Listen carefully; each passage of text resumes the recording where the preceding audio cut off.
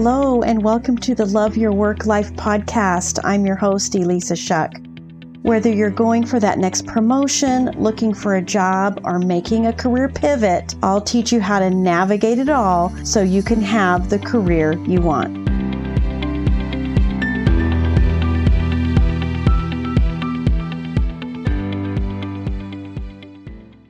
This is episode 62, and it is part 3 of my series, Make Your Move. And I've got to tell you, I am super fired up today.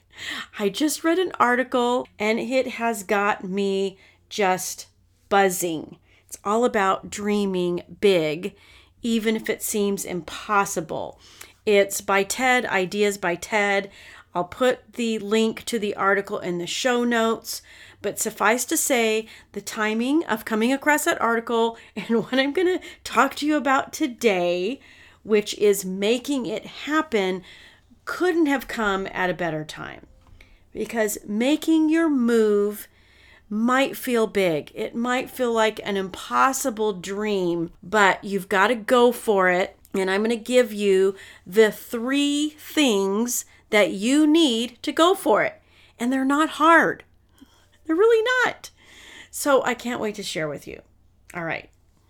Number 1 for making it happen, which means making your move happen, is your messaging. Now, you know I talk about your job search as a marketing campaign, right?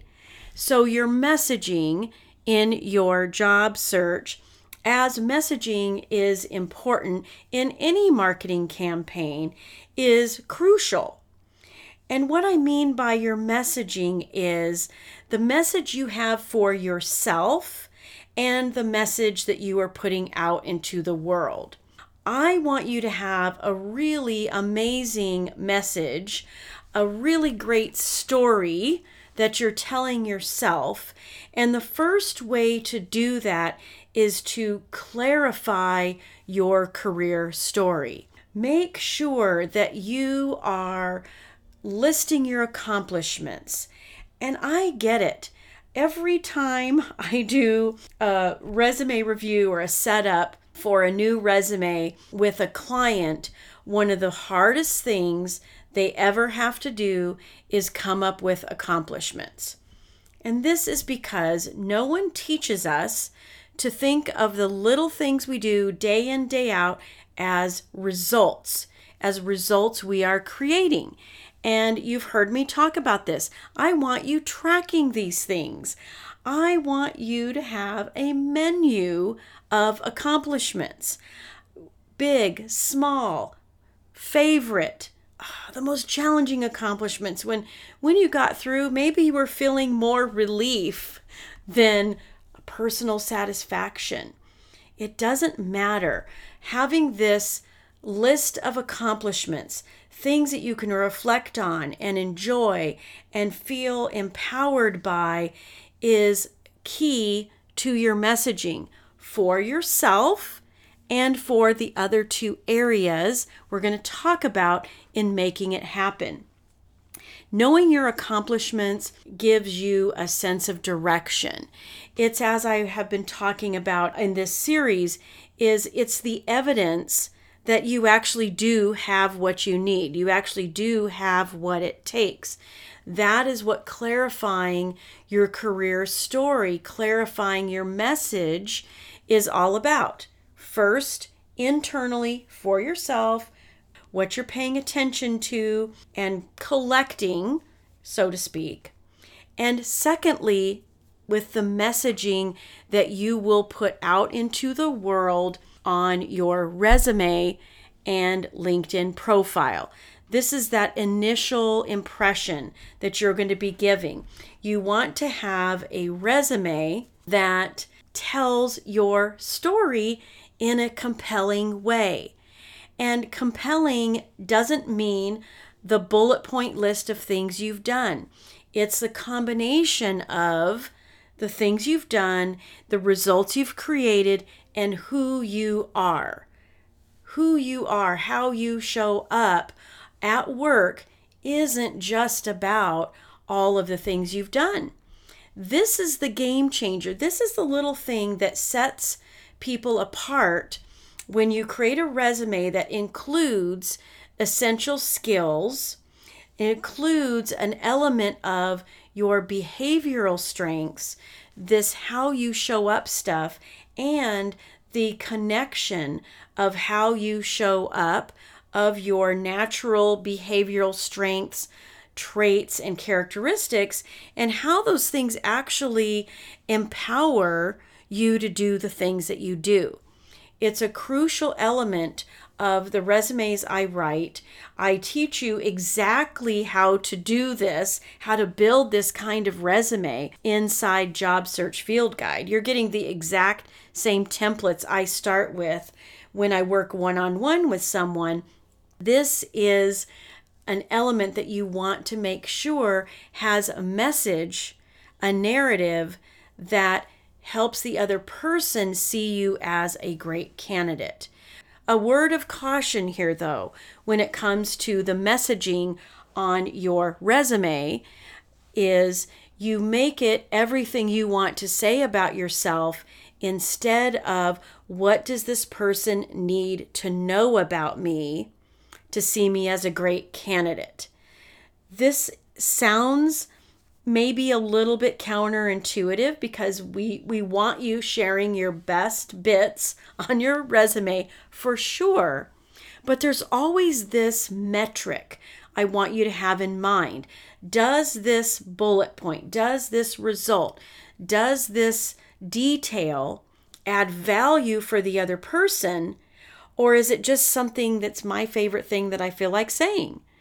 And ideally, the two things align, right? Your favorite things are also the things that add value. But sometimes your favorite things could be a distraction.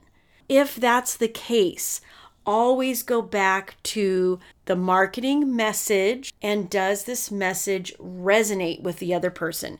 Is this what they need to hear? Is this what they need to read? Is this what they need to see in order to see you doing it day in, day out as a member of the team? That is a crucial element that I always want you to pay attention to as you're building your resume, first as a master document, and then second with the little tweaks that you will make. Because when you tailor your resume to the other person, to what they need to understand about you, I call it active listening on paper.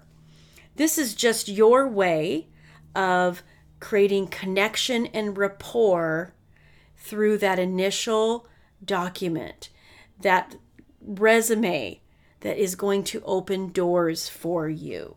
All right. Now, your LinkedIn profile is part of this message as well. Think of your LinkedIn profile as a website and your resume as a brochure.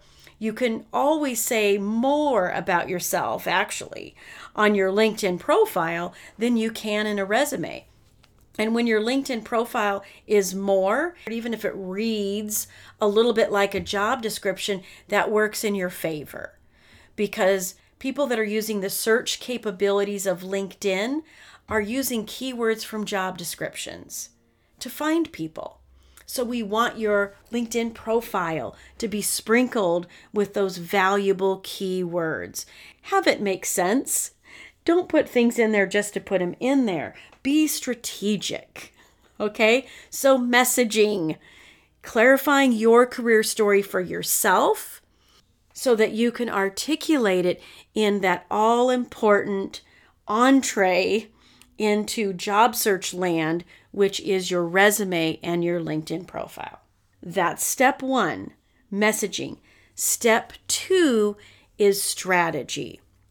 Over and over again, when I encounter someone who says they're searching like crazy, but they're not getting interviews, it can only be one of these two things. Either the resume isn't working hard enough, the messaging isn't there, which we just talked about, or the strategy isn't working. And while you think You are taking massive action, applying for jobs, hundreds of jobs, however many, doing all those online applications. Really, what that is passive action. It feels massive because of the numbers behind it. And I'm never going to deny that there's a numbers game aspect to a job search. There is. But there's a way to leverage the numbers in your favor and get much better results with a bold strategy. So let's define this. It feels like massive action when you're applying for hundreds of jobs. That's actually passive action because it doesn't require a whole lot of you. Massive comes from something deep inside. When I talk massive action, I'm talking bold action. I'm talking reaching out to people, using the wonderful tool that LinkedIn offers you because it's part job posting site and part social media platform to reach out directly to those gatekeepers. I'm suggesting that you use bold action, that you define massive action as boldness, and using a strategy that includes direct outreach to recruiters, contacting hiring managers, researching companies, and then finding someone inside that company to do a short informational interview with, find out a little bit more about the company. There's no ask in there. It's you taking charge. It's you taking bold, massive action, taking control of your job search and not waiting. That's why online applications are passive action. It feels like you've done something, but then you're waiting. When you put bold, massive action into play in your job search, and you're reaching out directly to recruiters with connection requests, with in-mails, with all of that, you're going to get very different results. I typically see with my clients that they're getting minimal 25% of their connection requests accepted. And with that acceptance, you are getting the opportunity to say thank you and get your resume right in front of them. Attach it. Attach it to that direct message. Attach it to that in-mail. And when you start ramping up your activity and you're taking boldness and putting it in play and reaching out to people, it works. You're creating momentum for yourself. You are getting yourself in front of people. Hey, I've got clients that are getting 50 to 70% of their connection requests accepted. Can you imagine? 7 out of 10 people, you know that you have placed your resume right in front of them, right in front of the person who makes decisions about who gets interviewed and who gets moved forward. It's incredible, and it absolutely works. But most people won't do that. I want you to be the one that does it. Okay? Bold action. I'll give you a link to the YouTube video where I'll teach you exactly how to reach out to recruiters on LinkedIn. It's a screen record demoing the exact steps. So I've totally got you covered there. All right. Step 1, messaging. Step 2, boldness in your strategy. And step 3 in making your move is all about interview skills. You could have an awesome resume. You could have an amazing, bold strategy that gets you in front of people. But if you haven't mastered your interview skills, then you'll get stuck at various stages of the interview process and you will not get offers. Interview skills are not hard to develop. And here's why I say that. Because interviews are conversations. It's two people talking. And I know that you do that every single day. You do it in your personal life and you do it in your professional life. It's only your brain that is telling you that an interview is some kind of weird, crazy thing that you've never done before, and therefore you should be really nervous about it and anxious and prepare like crazy. I do want you to prepare, but don't want you to prepare to the point where you've overwhelmed your brain and you can't think straight. Because if you were invited to a meeting, impromptu, last minute, hey, we would love you to come in and share with us. We have some questions. We think you're the right person to help us figure out the answers. If you were invited to a meeting in that context, you wouldn't know who was in the meeting. You wouldn't even know what questions they were going to ask you, but you would accept the invite. I know you would. So would I. Certainly out of curiosity, and certainly because the invitation itself is evidence that you have something to offer, that you are valued, that someone sees your value. This is exactly what's happening in an interview. You have been invited. You're meant to be there. So first and foremost, stop thinking of interviewing as anything more than being invited to a meeting where you get to share your knowledge. All right? Secondly, the context of getting invited to something at the last minute, curiosity is part of that equation. And curiosity going into an interview for a new job is also a very powerful place to be in your mind. Curiosity means that you're there to help. Curiosity means you have something to learn in that situation. Think of it also like being consultative. Consultants are really interesting people, right? Because they have a lot of knowledge that they bring to the table, but they're so good at being curious. They're good at asking questions, and they're good at reading between the lines because they're listening, and they're good at putting the pieces together in their mind to propose a solution. Sometimes they have the exact solution because they've addressed that exact problem. Sometimes there's bits of that problem that they haven't quite encountered yet. And that's okay.